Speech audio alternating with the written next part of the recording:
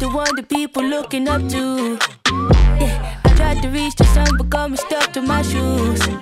Yeah, you got to be the one that people looking up to. Yeah, I tried to reach the sun, but got me stuck to my shoes. I'm only human. What's going on, everybody? It's your boy Jordan. And this is Desmond. And welcome to episode 149 of Two Black Nerds. That's right. It's that time once again for us to bring you our opinions and hot takes on all things fandom, pop culture, and entertainment. As always, you can find Two Black Nerds wherever you get your podcasts. Please make sure to hit that subscribe button and leave us a friendly rating and comment to show your support. And of course, join in on the conversation each and every week by following us on Twitter, Instagram, and TikTok at Two Black Nerds. We appreciate that. Love y'all. And let's not forget to mention, we have merchandise that's available now at twoblacknerds.com. Go check out our Nerds of Thunder collection inspired by Thor: Love and Thunder. We got t-shirts, crew neck city stickers, mugs, and tote bags.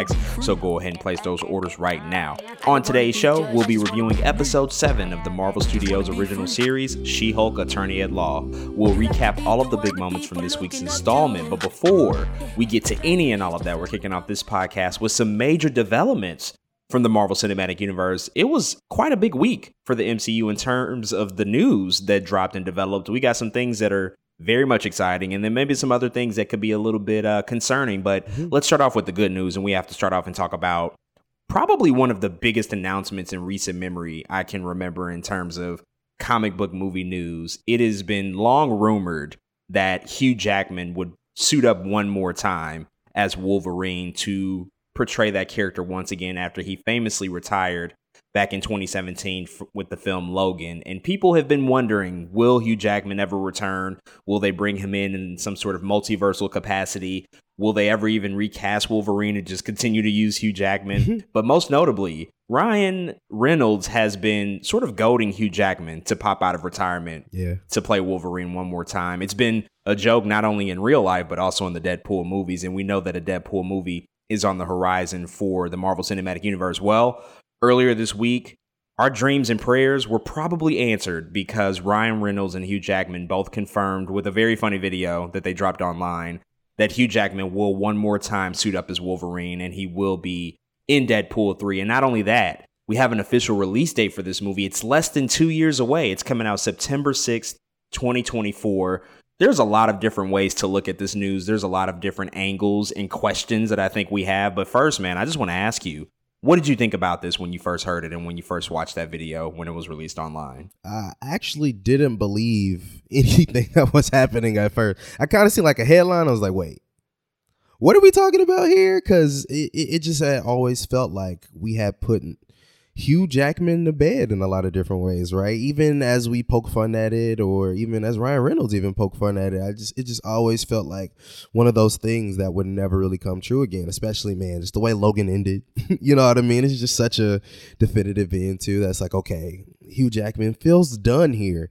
But after seeing it, man, it was a pleasant surprise, and of course excitement rushed through me as I seen it too, because there were so many possibilities that goes through my mind at that point. But also this Hugh Jackman, we have failed to see anybody else become Wolverine in our heads. Of course, somebody could probably else become Wolverine, but just because this is the actor we've grown up with and become accustomed to so much, it's like, but who else could do this? And it's funny, they just kind of like jumped over that hurdle. It was like, well, I guess we got Hugh Jackman back, and it's a sense of comfortability there that just feels so good, especially after the previous Deadpools played so much with other things, right? With the Fox acquisition, and there's just a lot that the previous movies always played with, dealing with X-Men, and to just hear that something like this was finally coming to light, especially Deadpool and Wolverine are so connected, right? And to see something like this finally come to light just felt good, and for it to be coming under the MCU hood is good. And so I love the rollout. I loved how Ryan Reynolds it felt very Ryan Reynolds. I love how Hugh Jackman went with it, even how subtle it was, where he just like walks by the camera, you're like, wait a second, what was that? And so yeah, it was just really dope to see, and I think other Deadpool fans and X-Men fans were just excited as I was, I think. Ryan Reynolds is really kind of a genius at movie marketing these days. I think he's almost as good as Dwayne "The Rock" Johnson when it comes to promoting films. He's just such a savvy businessman from that respect, and this was brilliant in the way that it rolled out, because not only is it so him as Ryan Reynolds, the actor and the celebrity that we know, but it's so Deadpool to deliver this news in this way. I know we were expecting possibly to hear about this at San Diego Comic-Con or maybe even D23 a few weeks ago, and perhaps it would have been more of a splashy announcement at that particular moment in front of thousands of people. But when you look at the way that they delivered it, it makes so much sense to do it in this fashion, to do it in a really quippy, jokey fashion. Now, on to the actuality of this being a real thing. I'm fucking elated. I'm so excited that this is going to be a thing and that this is going to happen and that Hugh Jackman is going to come back one last time, because, listen, Logan and what they achieved with that film is astounding. It's one of the greatest comic book movies we've ever gotten. It kind of transcends the genre, really. And in watching that film and watching the send-off that they gave to that character was so emotional, and it hit all the right beats. And it's one of the best send-offs anybody could ever ask for. But if there's one exception that can be made, it's certainly for this. And it's having the characters of Wolverine and Deadpool join up one more time and be on the screen together in the proper way, because we've technically seen them together in X-Men Origins Wolverine, but that sucked. That version of Deadpool was awful. It wasn't even really Deadpool. It was really Wade Wilson that we saw in that movie. So now they can come back and do it properly. And on top of that, you have two people that are so synonymous with the characters, once again portraying these particular heroes, anti-heroes, whatever you want to define them as. I'm just sure that this is going to be a hit. This is going to be a monster hit. This is going to be, probably, as long as they stick the landing, one of the most exciting and probably entertaining comic book movies we'll see in a long time, just because you know that these two take this completely seriously. Hugh Jackman has always gone above and beyond anytime he steps out as Wolverine. Same with Ryan Reynolds. Mm-hmm. These two embody their characters, and they naturally have chemistry with each other because they're real friends outside of this. Exactly. Like, they're actually legit good friends. And so I don't know what the genre is. I don't know if it's a buddy cop movie. I don't know if it's just a straight up versus. We know that they're going to fight again. Like, you have to have them fight and see that whole action. And of course, I mean, the fourth wall breaks that they can do now that they'll be a part of the MCU. True. It's like limitless potential. This could go anywhere. I do want to ask you though about the whole Logan aspect to it. We saw Wolverine die in that movie. Now, they did release a second part to this video and said that Logan, it's its own thing. It was set in 2029. We're not touching that. I believe them when they say that. Now, the rest of the video, unless you're a great lip reader, you couldn't tell what they were making out. But what do you think the context of this could possibly be? Is this like a multiverse story that they're trying to tell? We know that we're in the multiverse saga. Do they pull Wolverine from the X-Men universe into the Deadpool universe, and they somehow end up in the Marvel Cinematic Universe, the proper like 616? Or is this like a potential setup for Secret Wars, and we'll see Hugh Jackman come back more than once, possibly? What do you think that this could all end up being from a story perspective? Yeah, I don't know, man. I think you hinted at a lot of good things that could happen there. Being in a multiverse part of the MCU right now, it does feel like they could go the direction of, if they're not going to touch Logan, then in my mind it's like, okay, we're not touching that Fox, you know what I mean, version of Wolverine. Give us a new 616 Logan. And I think that's a smart way to go, especially if you're pulling not one but two characters into the MCU, right? If we're saying this is the first MCU Deadpool, it's like, okay, maybe this guy, I don't know, what if Deadpool at the beginning of the movie is somehow still in the Foxverse, however the hell that works, and he steps into the MCU and he's like, I need to go find Logan for some reason, you know what I'm saying? And he finds him in that universe, or you know, something like that. And so I think that's kind of what I'm looking for. I would love for it to be something Secret Wars. I don't know if they'll go that deep, right? This could easily be something they decide to throw away for whatever reason.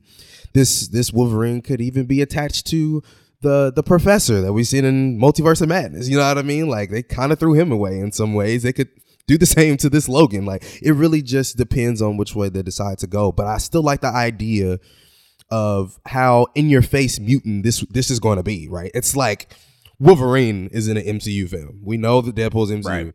Wolverine's in an MCU film. And so I just like the idea of that. Like, instead of like the secretive thing that we did with Miss Marvel, you know what I'm saying? Mutants. This is like, no, this is low key a X-Men movie. And so I think just that idea alone opens up so many possibilities because they can throw things away with the universe stuff, but they also don't have to. So I don't know, man. I don't know which way they go exactly, but I'm excited to see which one they take.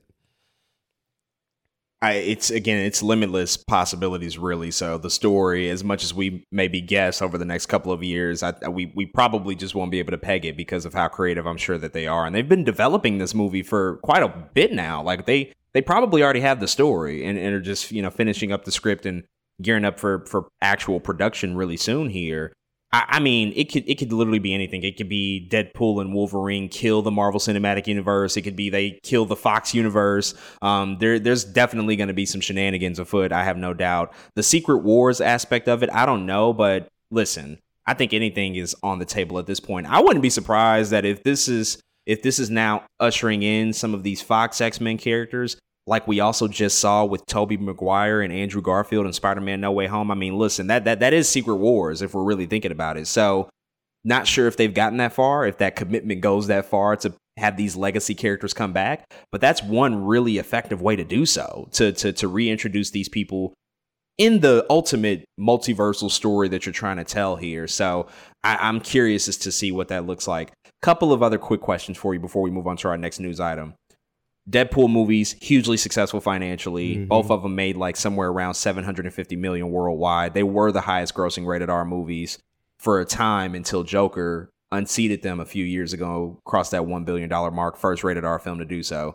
Do you think that this becomes the biggest rated R movie of all time? Oh, wow. Probably. This is now Deadpool No Way Home. You know what I'm saying? It's like... It's like, oh, Wolverine's in it. What other surprises do you have? You know what I'm saying, in the pocket? Is I don't know. Anybody? We have now opened up such that anything can happen. No Way Home is one thing. It's like, well, yeah, anything can happen. Now Hugh Jackman is like part 2 of that. You know what I'm saying? This is like okay, what's the next step? This is the next step towards that ridiculousness that the MCU now has in their pockets. And so, man, I see it. I see it becoming the biggest R-rated movie ever, man. Logan, Hugh Jackman, it's all there. It's all, yeah. People want to see Wolverine, and they gonna go see Wolverine, especially with Ryan Reynolds there too.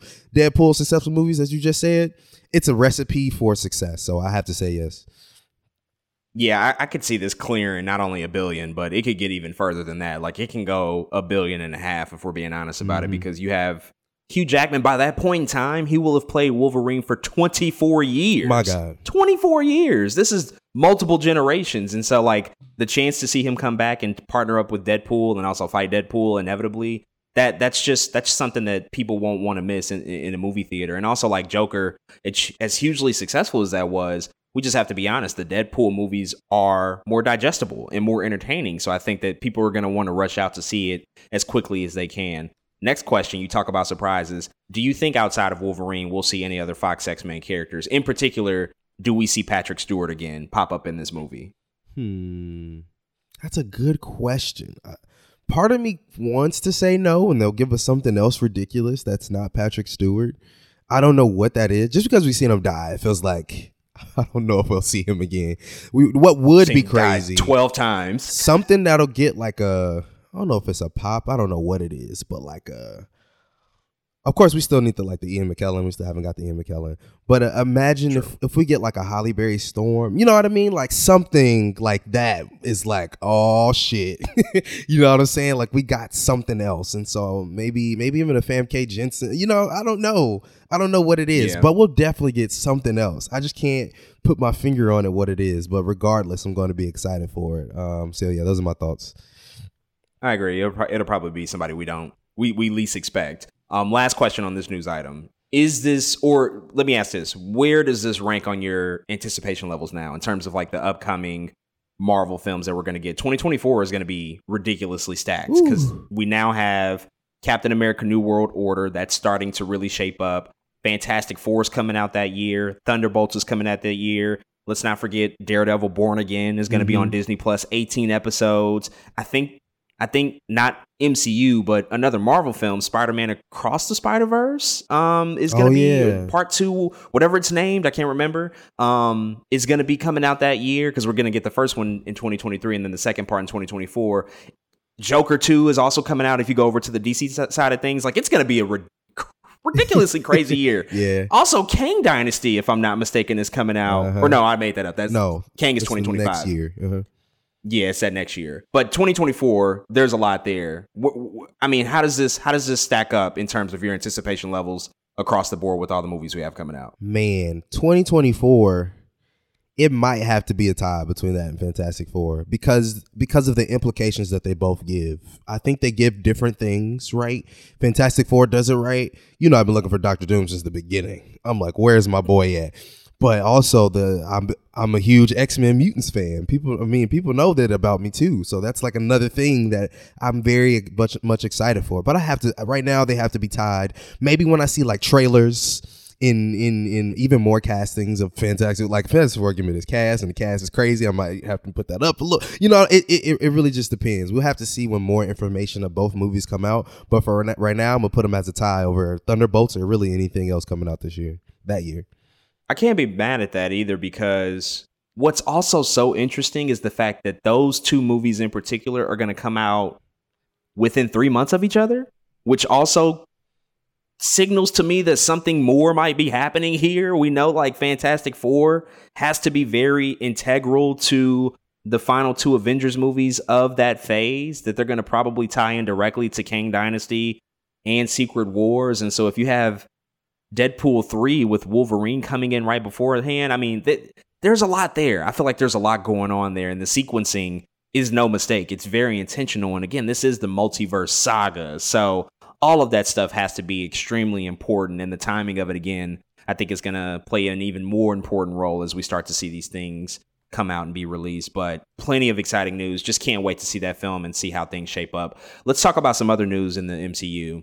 We just found out that the runtime for Black Panther Wakanda Forever is officially 2 hours and 41 minutes, making it officially the second longest MCU movie ever. It's only behind Avengers Endgame. That clocked in at 3 hours and 1 minute. This is longer than Eternals. This is longer than Spider-Man No Way Home. I mean, this is crazy. They usually don't hit that 2.5 hour mark, let alone exceed it quite significantly.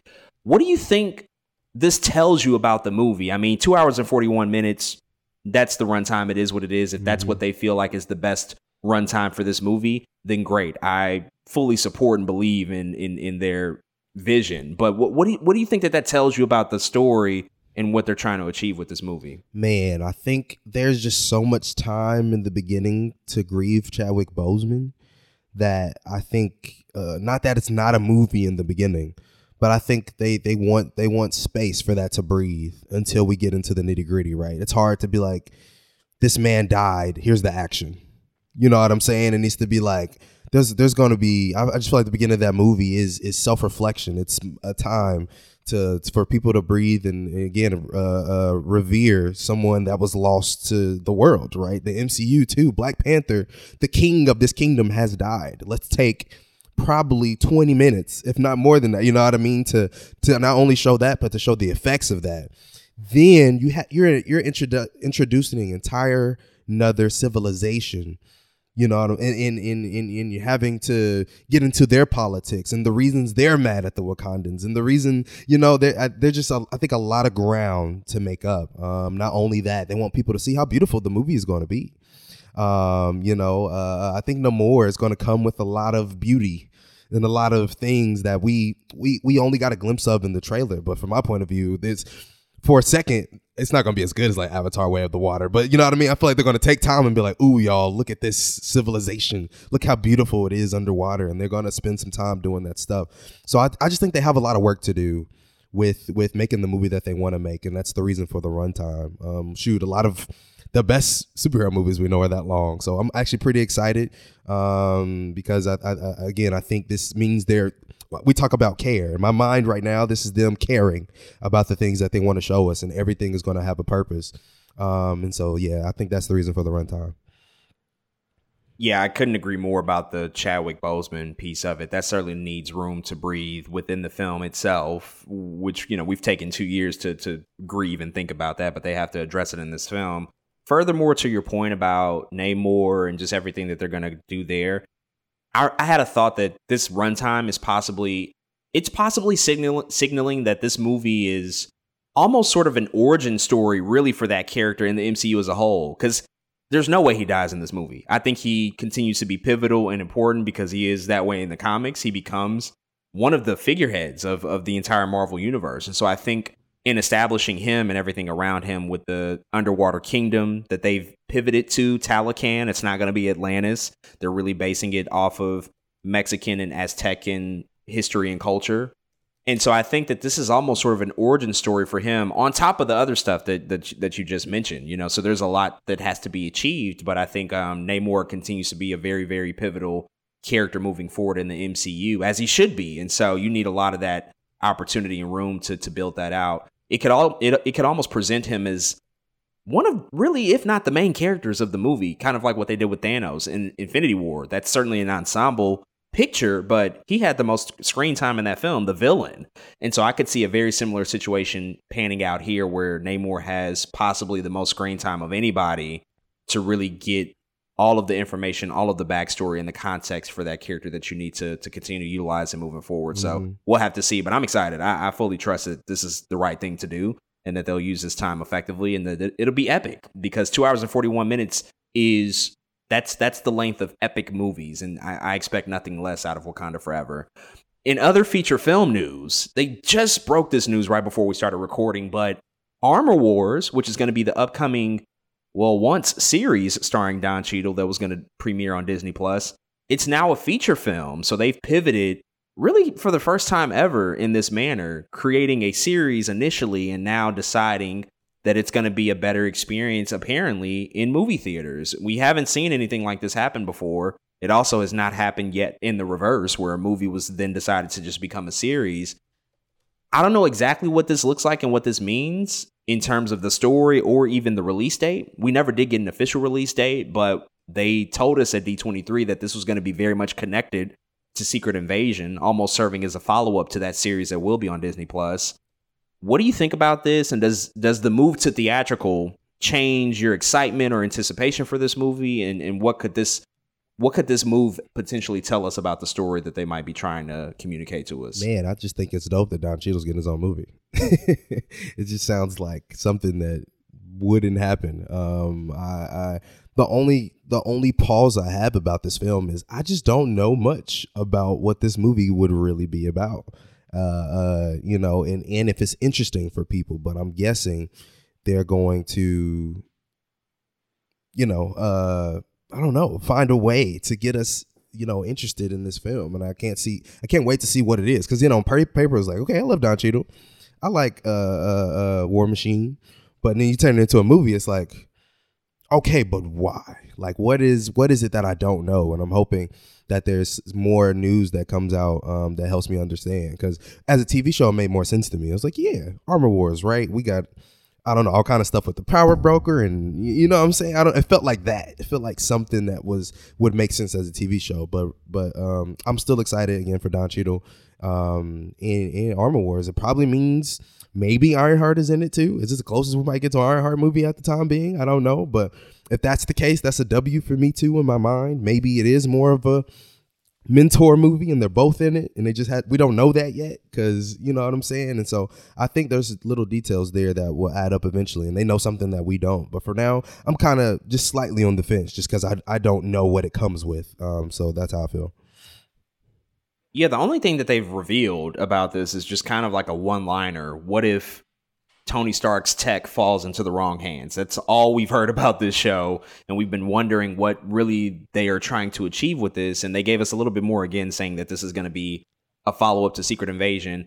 I now wonder if that's still going to be the case, because I think inevitably, if this is being pushed to a feature film as opposed to a series, I think that this has to affect just the overall development of the progress with it. Like, I don't know if they had a release date already slotted out. They more than likely did, but I would imagine that this would probably push things back, because now you have to really reshape everything and condense things down into a 2-hour experience as opposed to 5.5 hours, maybe 6 hours worth of story. And as I'm saying that, I'm also wondering if they maybe just got to the table and decided we kind of don't have enough story for a series. Maybe we just don't have enough to justify 6 episodes, 7 episodes, 8 episodes, but we can really extenuate any of the strengths that we have and just make it a theatrical experience, probably add in more things to make it attractive. I think that this kind of has to end up being somewhat of an ensemble, because I love Don Cheadle. He's amazing. Right. But how many people are going to run out to see an Armor Wars movie? So to your point, maybe we get Riri Williams in the film as Ironheart. Maybe we get Samuel L. Jackson to come back, and there is like direct connections to Secret Invasion. Maybe there's some other stuff going on there with, I don't know who else, whatever they decide to do. But I think that they'll have to really go back to the drawing board, which is apparently what they're going to do, and figure out, all right, can be a feature film, which I'm always for, because I think that they do their films better than their movies, or than their series at this point. But it still has to make sense for that theatrical going experience. So we will have to see once more information becomes available. In our last news item before we talk about She-Hulk, this is the concerning aspect, because we really don't know what this all means. But there's some issues going on with Blade, the movie that is supposed to come out in 2023. Is that when they slotted it? Yeah. I believe so. I think that was a release date. So production would have to start on that like in the next few months to start filming and get this movie out in a year.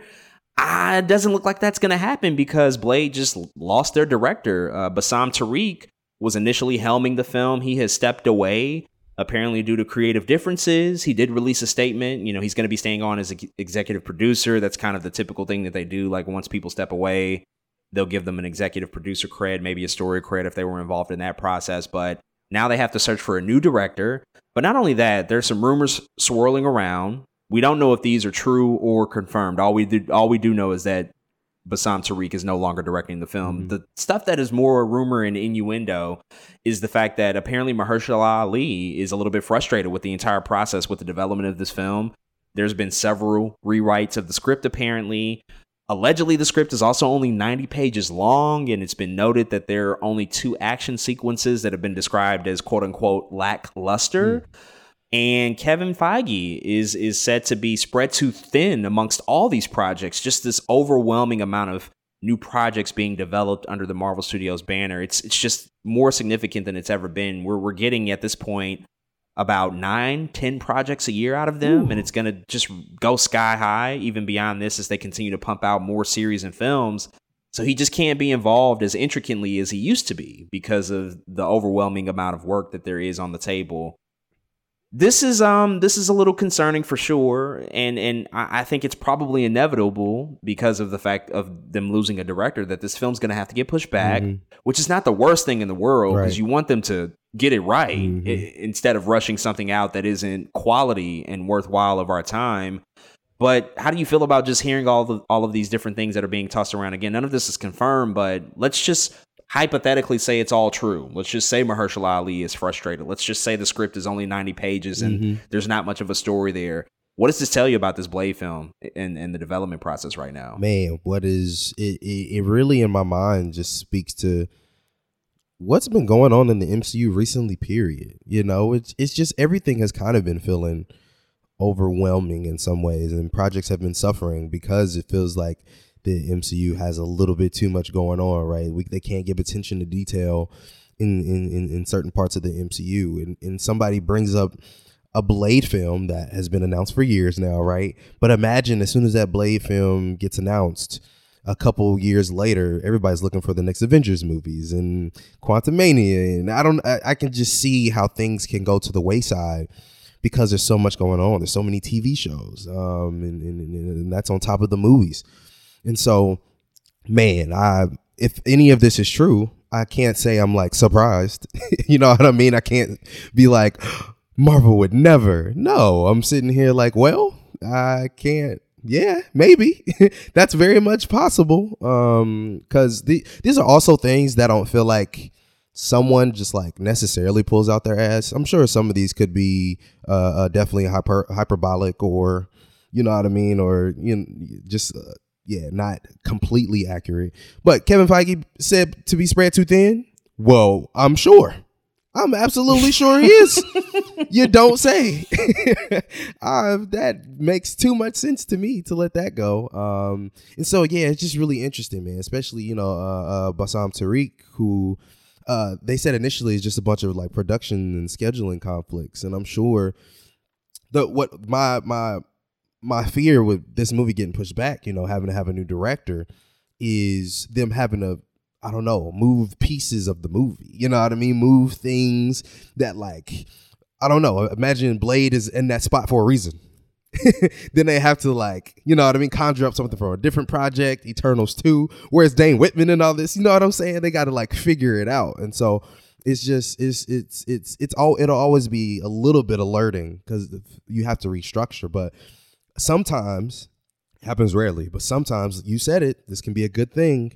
This can be a good thing in terms of somebody has a new direction, they have time. Bassam Tariq sounded like he didn't have time. You know what I mean? Somebody else has time to sit down and actually hash this thing out. Maybe because he didn't have time, maybe he's part of Mahershala Ali's frustration in the process.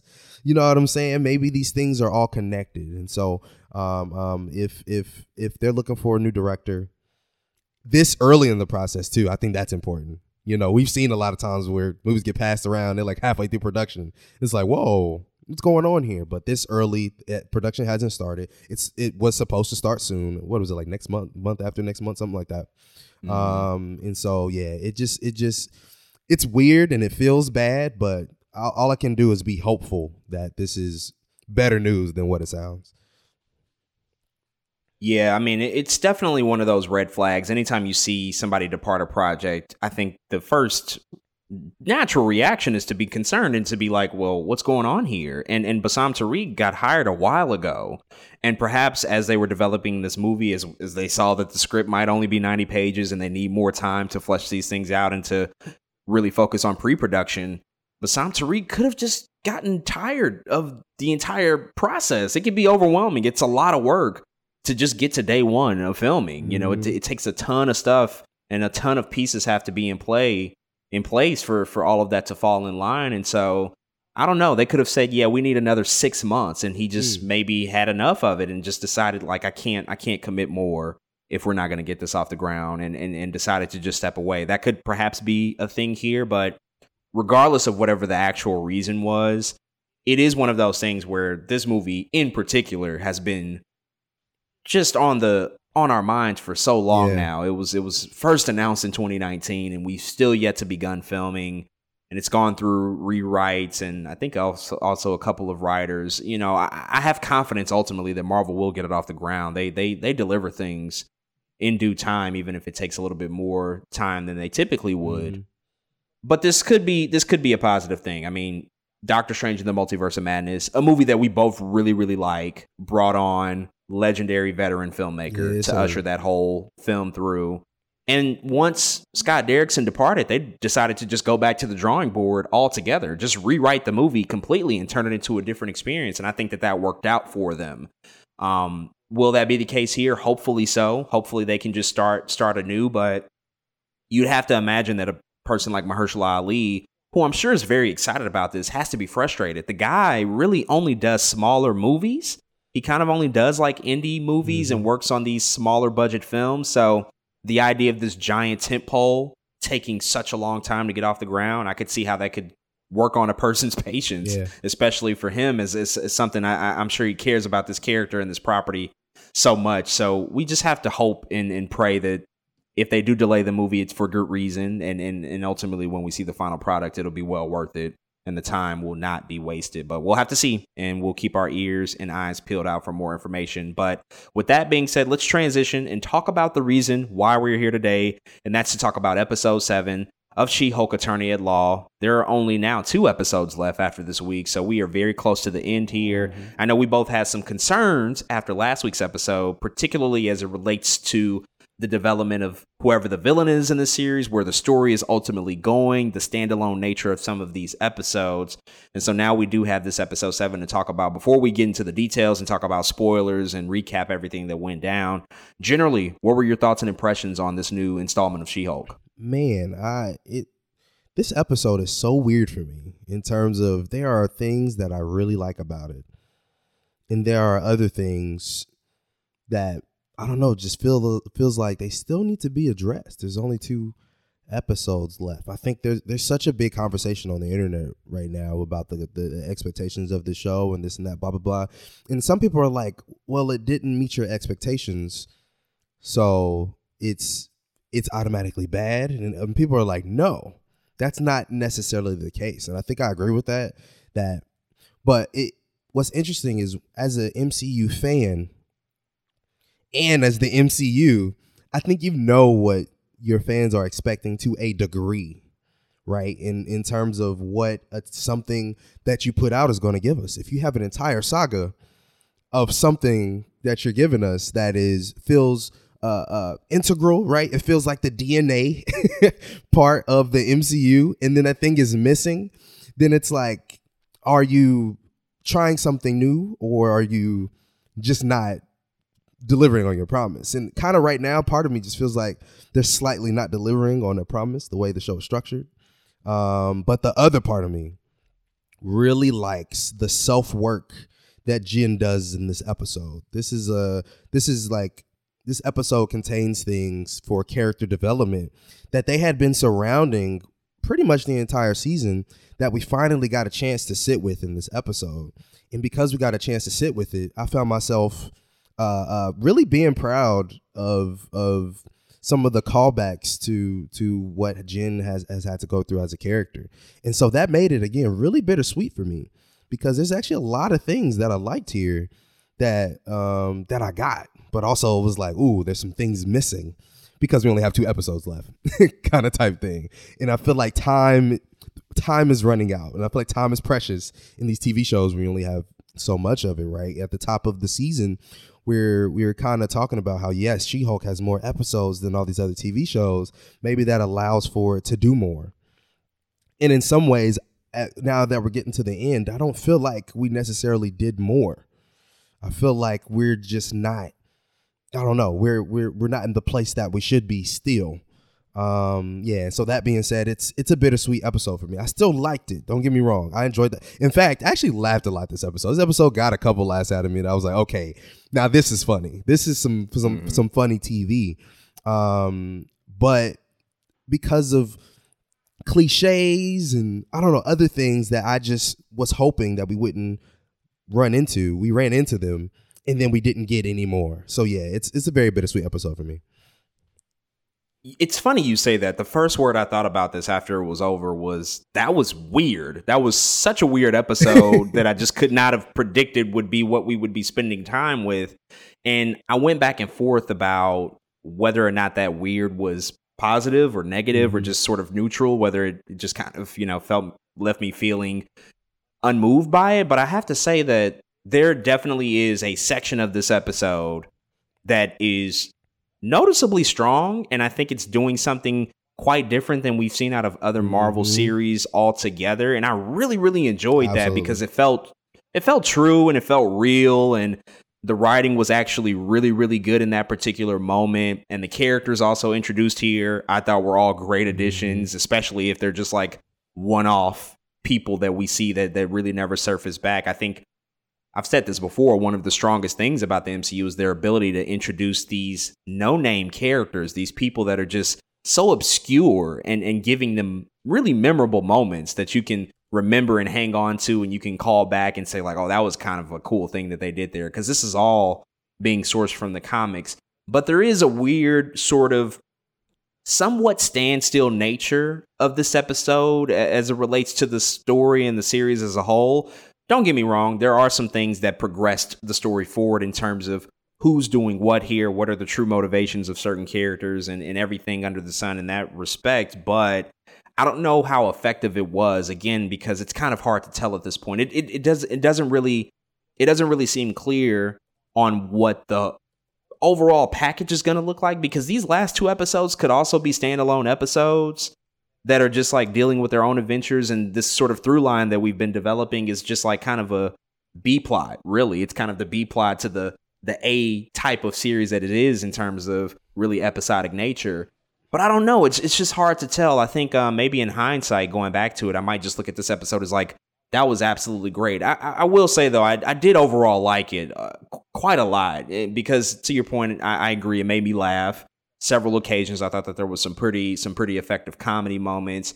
And I also do like the element of this particular episode where it strictly focuses on Jennifer. Like, we don't really spend time with anybody else. There is no A and B story here. It's just A all together. And I think that that was necessary, and I'm glad that it happened now.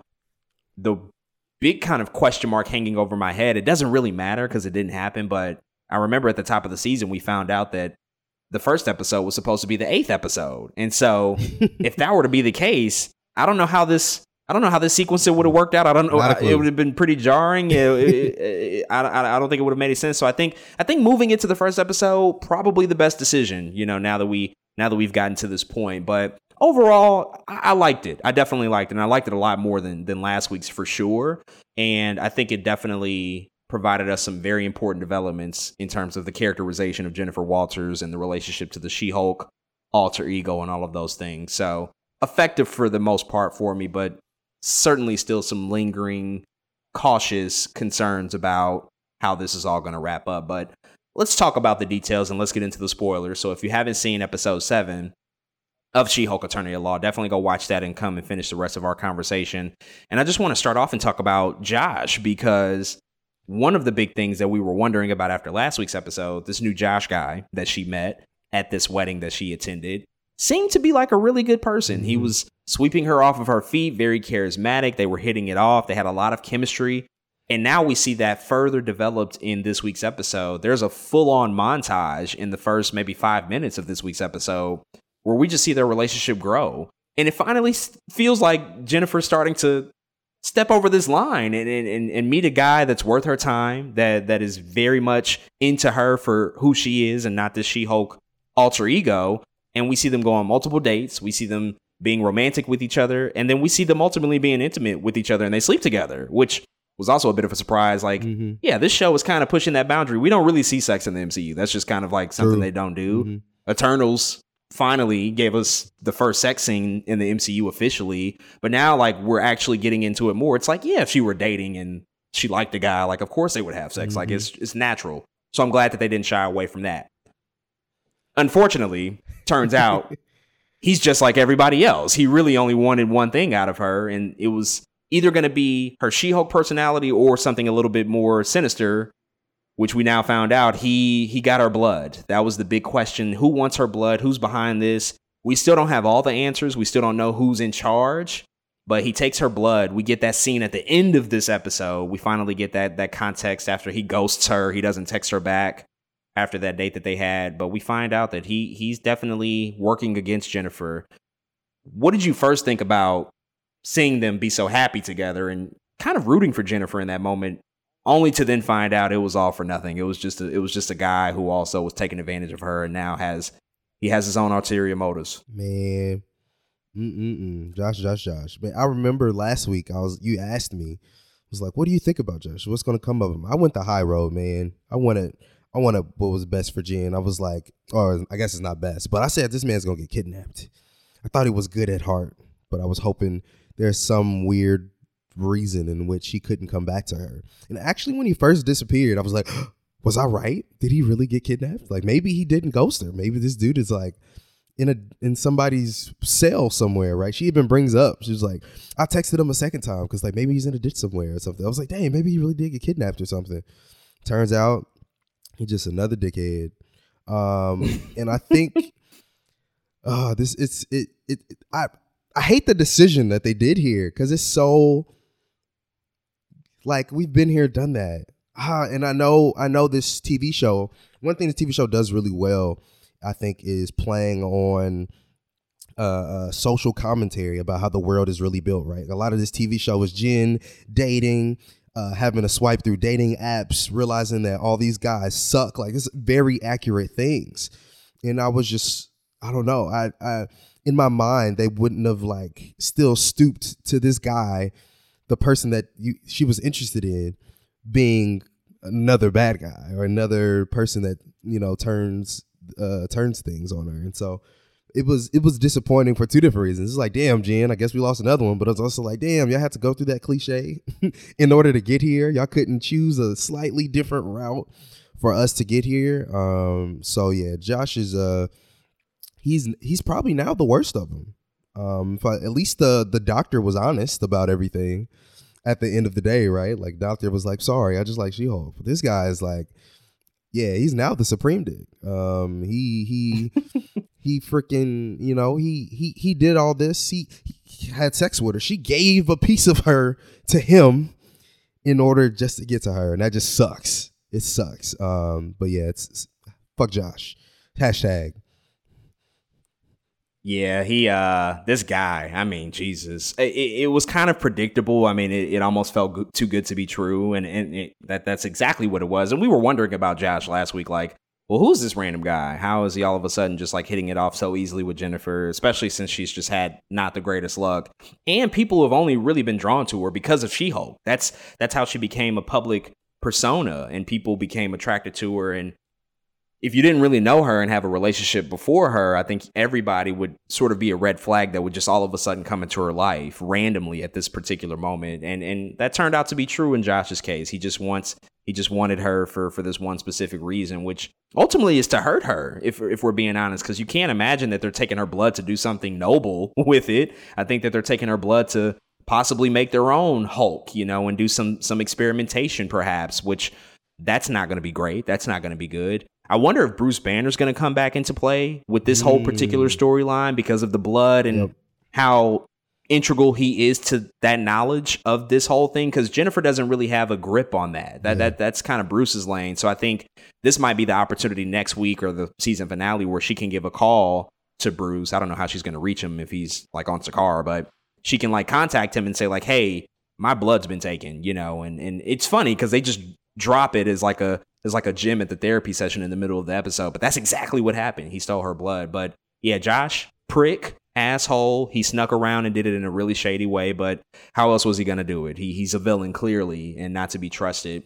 But this is all still something that's taking shape, and we don't really understand what this is exactly gonna look like until, you know, next week and possibly the week after. But after Josh leaves her apartment, she wakes up and she gets a call to go to this retreat that Emil Blonsky is hosting, and we don't really have an idea of what it is. And ultimately, she does go to this place outside of LA where Emil is now really turning over a new leaf in his life. I mean, everything he told us at the top of the season when we first saw him turns out to low-key be true. Mm-hmm. He's a different person. He's out here trying to help people. He's giving therapy sessions and holding group with people who have had like troubled past and are trying to turn over a new leaf themselves. I didn't initially trust him at the top because it's like, no, this guy's a villain. He's done some pretty heinous things. He tried to destroy Harlem. Can he really be trusted in the capacity of what he's telling us here? He might be an unreliable narrator, but it's actually true. And so I guess now with this information and now knowing the lineup of the Thunderbolts movie, which we expected him to be in, kind of makes sense now that he probably won't be in that movie unless they swerve us and do something, you know, that's like a trick. But it makes sense that he's not a part of that movie because this guy's really trying to be good. And it makes me wonder, will we even see Abomination again? Can he possibly return and be a hero in that capacity? But then also, you know, what are your thoughts on just seeing him be so different than I think what we anticipated out of him as a character? I'm actually still slightly holding out that he wasn't announced at Thunderbolts in the surprise that he still happens to turn at some point in She-Hulk. I don't know how it happened still, but I'm still looking for. Emil Blonsky has bamboozled everyone, and sure, he may still be doing all of this reconstructive work. You know what I mean, holding group, but I still feel like there's something in him that can, you know what I mean, come out and be like, nah, but I still love being an Abomination. Here I am. You know what I'm saying? Mm-hmm. Especially because Thunderbolts is in a way, especially with the characters we have in Thunderbolts, none of them are really inherently that bad anymore. You know what I'm saying? Like, these are a lot of people who are just kind of anti-heroes, and Abomination now, in my mind, fits that. He still has never been a hero, but he was kind of a semi-villain in that Incredible Hulk film. And so I'm still looking at him to at some point, not necessarily return to his craziness, but I still have something deep within him that's like, I'd still like being Abomination because it's still part of him. I can't imagine not. It'd be different if like something happened and his blood got reversed. He could no longer become Abomination anymore. You know what I mean? But I'm still looking at it as, no, it's still in you somewhere. We just don't know how to get it out of you yet. But it's really cool seeing Tim Roth in this role, man. I actually didn't expect to see him again, so he was actually a pleasant surprise back in this episode. But I love how just reflective and how much of a teacher this man is trying to be. I really do enjoy that. I like how he's trying to figure out, like, listen, Jen, he's being very proverbial, like trying to give so many lessons as someone who feels rehabilitated because of Jen. I love how it aligns with his episode where he's like having to explain to the jury, like, no, I have done this for people and done this for people. And then he leaves and continues to do it. And again, in my mind, he's continuing to do it. One, he likes it, yes, but also as a facade for something else. I know I'm going to be on the boat until, like, you got to give me one more episode where he's not doing nothing, where he's not doing anything. So, yeah, I'm still on the boat. That Abomination still exists. But I love Tim Roth here, and it feels like he's comfortable now in the work that he's having to do. Yeah, I mean, Tim Roth, incredible actor. So for them to find a way to keep Tim Roth as Tim Roth and utilize his acting abilities, and we can see his face and his body, that's a smart move. I actually like the fact that at this point, it seems as if he is really authentically rehabilitated, and it might not be an act. And I only say that because his function in this episode is almost like an outlet or a muse for Jennifer, for her to really kind of reckon with some of the things that she's been dealing with and confronting some of those internal conflicts. And who better to be that person for her than a guy who's had a similar issue. He went through this process of experimentation and was ultimately viewed in a negative light because of it. And physically it transformed him, presented him as a monster or whatever the case may be. And so I think that lived experience that he's dealt with is very much valuable for Jennifer. And she can be informed by all that stuff. You kind of trust him and his opinion on where he's been. And he's also older too. Like, all of the Abomination stuff when it first popped off was 14 years ago. And so now we can look at this guy who's had, like, legitimate time to go through this process and heal and think and reflect and become a better person. Do I also want to see Abomination again? Absolutely. Who wouldn't? It's a great character that they can always come back to and figure out a creative way to spin him into a villain or maybe an anti-hero or whatever the case may be. But I do think for the actual purposes of the story that they're trying to tell here, really effective way and believable too, because I think with how we saw him earlier in the season being in prison and then ultimately freed based on a few conditions and where he is now, it feels organic to the story. It doesn't feel like that this is something that they shoehorned in. It actually feels like a natural, organic progression of where the story has gone. So I did like this particular aspect of it. But probably the standout here has to be the group itself, the people that are participating in this retreat. These really weird, crazy characters that they decide to introduce here. And quite a few of them are actually from Marvel Comics, funny enough. These are not necessarily people that they just made up. These are actually canon in terms of the Marvel Universe. But we get this group made up and encompassing of characters called Manbull, El Aguila, Porcupine, Saracen, I think that's the way you pronounce it. And Wrecker actually returns, who we saw earlier in the season. But Jennifer has to remind us, like, yeah, you probably don't remember this guy because he was here and gone in a second. And she does a nice fourth wall break and does the previously on, and we see him come back and why he's important to this story. But a lot of people dealing with some really fucked up things, and they've come to this retreat to try to also rehabilitate themselves and become better and reckon with the things that they've gone through in the past. And they're also simultaneously helping Jennifer.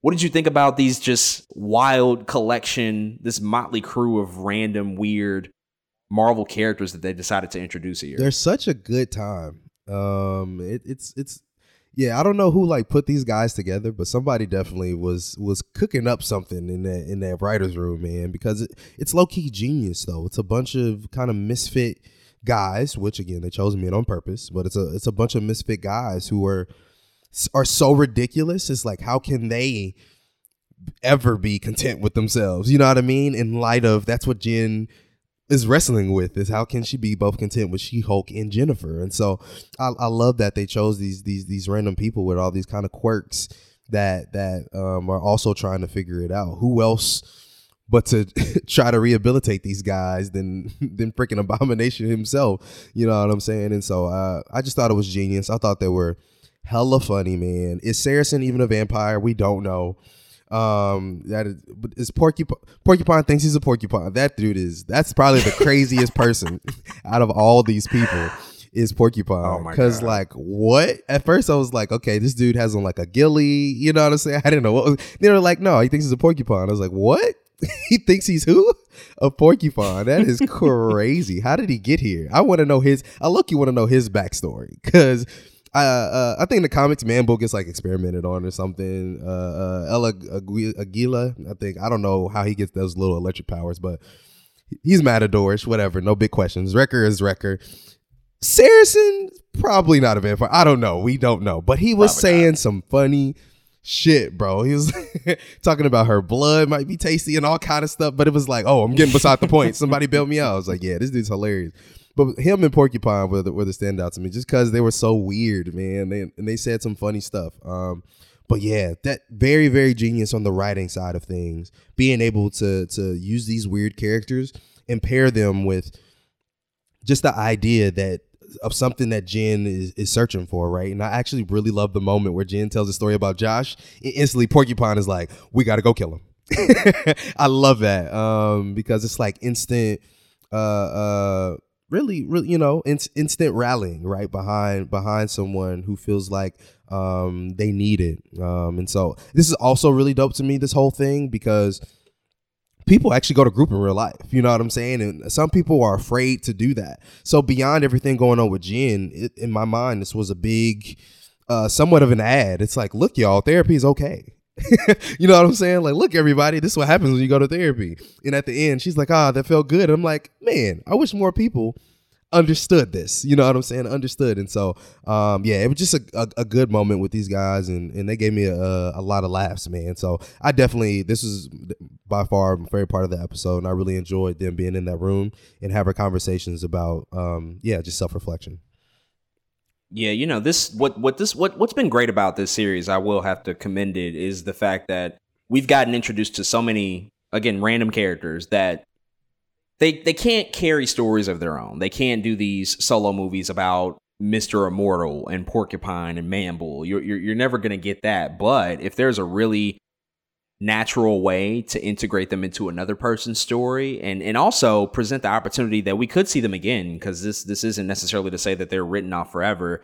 I think that it's brilliant. Again, as Jennifer and She-Hulk are the head of the Superhuman Law Division, naturally she would come in contact with so many different sides of the Marvel Universe as a whole and run into all of these D-list, F-list characters that have never really had an opportunity to shine. And they come in and just deliver these really quick gags, these memorable moments, and service her ultimately as the lead of the series in a meaningful way, man. I think it's actually a really nice way to incorporate the weird, zany, wacky sides of the Marvel Comics universe and bring them in this particular fashion. So I really like that stuff. And as you said, it was funny. It really was funny. The Porcupine stuff was, it just had me looking at this guy like so crazy. Like, who is this person? What is wrong with this dude?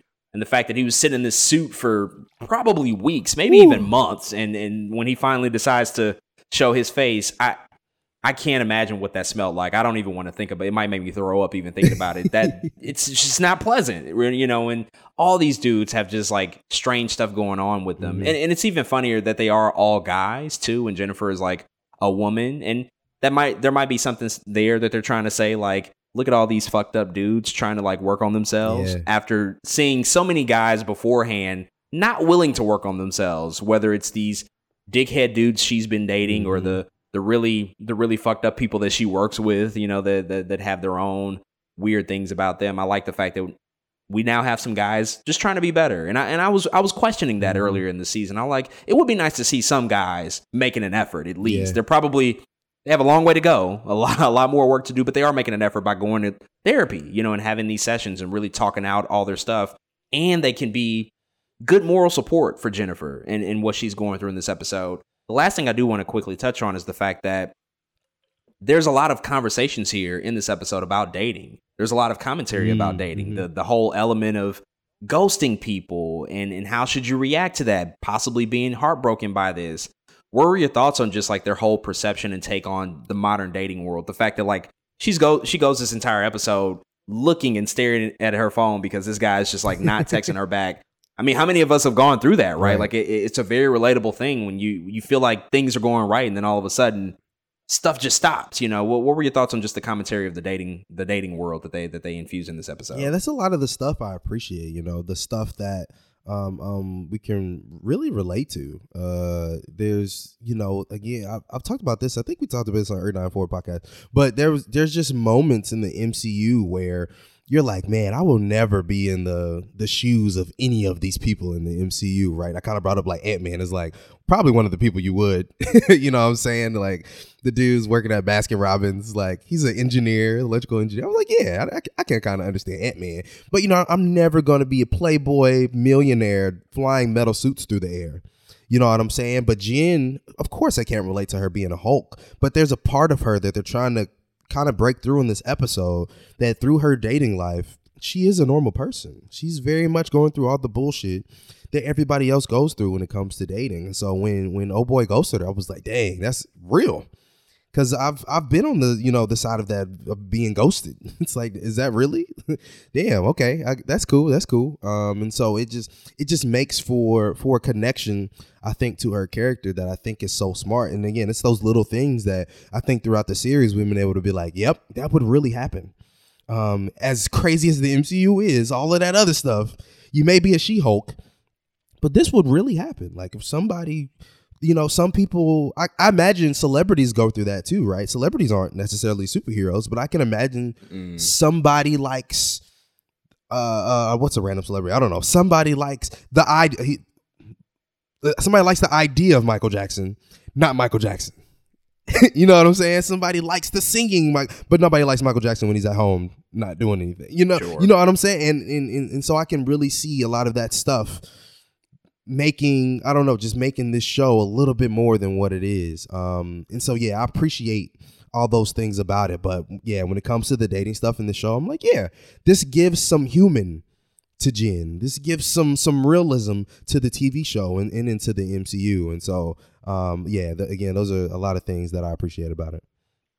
Yeah, certainly. I mean, I think, again, this is something that a lot of people can relate to. Just the fact that so much of the dating world now is connected so much to your phone and the smartphone and how that works between communication and all of this stuff.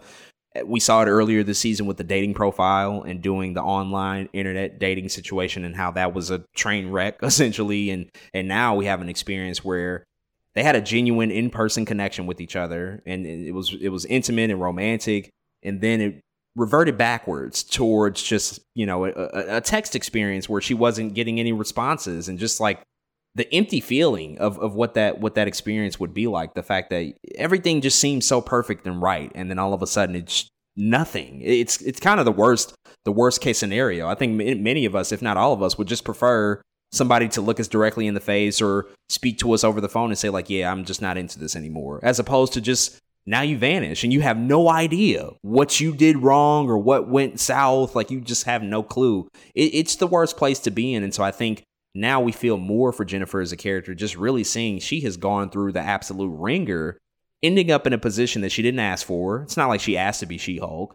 And all of these things have just subsequently happened to her, especially when it comes to her dating experience. But the real thing is just kind of how this is slowly but surely getting her to a better place of self-actualization in terms of not only realizing her importance as a person, which I think she mostly does, but placing some of this energy into these experiences with men have not been great for her morale and her positive attitude. But ultimately realizing like, you know what, it ain't that deep. Don't put that much energy into this guy. Delete his number, like they all encourage her to do so, and she does.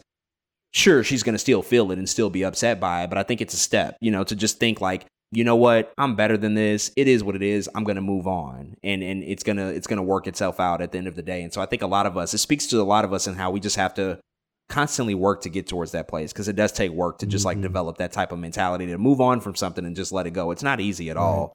Before we close out here, I think we should probably bring up Daredevil watch. No Matt Murdock, no Daredevil this week. We still haven't seen him, but it seems like Jennifer's going to face off with whoever this new squad is. I don't know if it's like an extension of the Wrecking Crew, whoever the Hulk King is. It appears as if she's going to get a lending hand from Matt Murdock, aka Daredevil. It seems like that's going to be the person to help swoop in and just like sort of assist in this fight. And I think that makes the odds better as well for Jennifer in whatever appearance he will ultimately make, whether it's episode 8 or episode 9. Is that something that you would be excited about? I know we haven't seen it, but do you think that if it's naturally just like a fight, if that's just what so happens to be the end result of the Daredevil cameo, do you think you'll be satisfied with that if that's ultimately what it's going to be? That's a good question that I'm not 100% sure. But what I will say is that I think this show has presented itself as, again, expectations are important, right? This show has set something that my expectation should be not as low as possible in terms of the quality of the show, but low in terms of the things that I see, I think, out of the show. It's constantly surprising me, whether I like it or not, for better or for worse. This TV show is constantly surprising me about what it gives me. And so if it's just a fight with Matt Murdock, knowing that Matt Murdock is in several other projects that are coming up, I would probably be pretty satisfied with that at this point, because I feel like that's what the show has given me. I thought it was going to be a big fight between She-Hulk and Titania very early. I didn't get that. I got a couple punches. You know what I'm saying? And so I'm just expecting myself to, expecting the interaction between Daredevil and She-Hulk to not be so much as that. I think this TV show is setting up other things that's going to be used in the future, right? They're not just throwing Intelligentsia out for no reason, but I have an expectation that we might not get all the answers for Intelligentsia by the end of this either. You know what I mean? Especially knowing, again, MODOK and Leader and all these other people are part of the organization. And so the Daredevil stuff, we're just going to have to see what they give us. As long as he shows up, he's in his suit. So, of course, part of me expects something. But as to what that degree is, I think is the expectation. I'm kind of setting myself up to expect not too much. And so I'm okay. I have come into terms with that, and I'm okay with that, because if they do anything more, I'll be good. You know what I'm saying? I'm like, oh, okay, they did more. This is dope. So yeah, that's where I'm at with it. Yeah, I mean, the lowest expectations will deliver the greatest every time possible surprise and outcome. Exactly. So that's a good way to go. If it is just a fight, that's fine. You know, as you said, we're going to see Daredevil again, and patience is a virtue. I mean, we've waited this long. We can wait a little bit longer, but I think it'll be worth it, actually. I think ultimately the inclusion of Daredevil seems like it signals that if we do get like a big all-out smash brawl at the end, if that's what this inevitably leads to, I'm just hoping that the actual fight itself and the choreography is really well done, because it's not been well done in this series thus far. All of the fights have been underwhelming. They are very rote, just basic fight sequences. There's nothing spectacular about them. Having Daredevil be a part of that could spice things up. He's a great fighter, great hand-to-hand combat, has weapons, all of this stuff. It could really make it an interesting dynamic from an action perspective. So I'm excited about it in that sense. Yeah. I'm just hoping they don't drop the ball with that, because it's going to give us a first look in the costume in the MCU, and it's going to kind of tell us like what to look forward to when it comes to Daredevil Born Again and what that's ultimately going to look like. And so I think from that perspective, I'm curious to see what ultimately happens here, but we have to wait just a little bit longer to see Daredevil pop back up in the MCU. But with that being said, ladies and gentlemen, that's all we have for this episode of Two Black Nerds. Thank you again for tuning into another podcast. We will be back early next week to talk about all the latest movies and TV that have dropped, including Blonde, the brand new Marilyn Monroe biopic that just recently premiered on Netflix. We also got to talk about Hocus Pocus 2, a sequel that many people have been waiting for. The Disney sequel will be dropping this weekend, so we're going to chat about that. Also, Intergalactic from Kid Cudi, both the album and the film on Netflix will be dropping. And of course, we have to catch up and recap House of the Dragon. Episode 7 will be dropping this weekend as well, so we'll be here to talk about that. And of course, come back at the end of next week as we talk about She-Hulk Attorney at Law Episode 8, the penultimate episode of this season from the Marvel Studios original series. So plenty to look forward to over the coming week, but until then, we will see y'all next time. With that being said, y'all, we are outie 5,000. please check out our Nerds of Thunder collection at twoblacknerds.com. This is the year of 2022 Black Nerds. And remember, always bet on black. Appreciate y'all. Love y'all. Thank you for listening to another episode of Two Black Nerds, where we're too black, too nerdy, and we out, y'all. Peace. Be the one that people looking up to. Yeah, I tried to reach the sun, but got me stuck to my shoes. Yeah, you got to be the one that people looking up to. Yeah, I tried to reach the sun, but got me stuck to my shoes.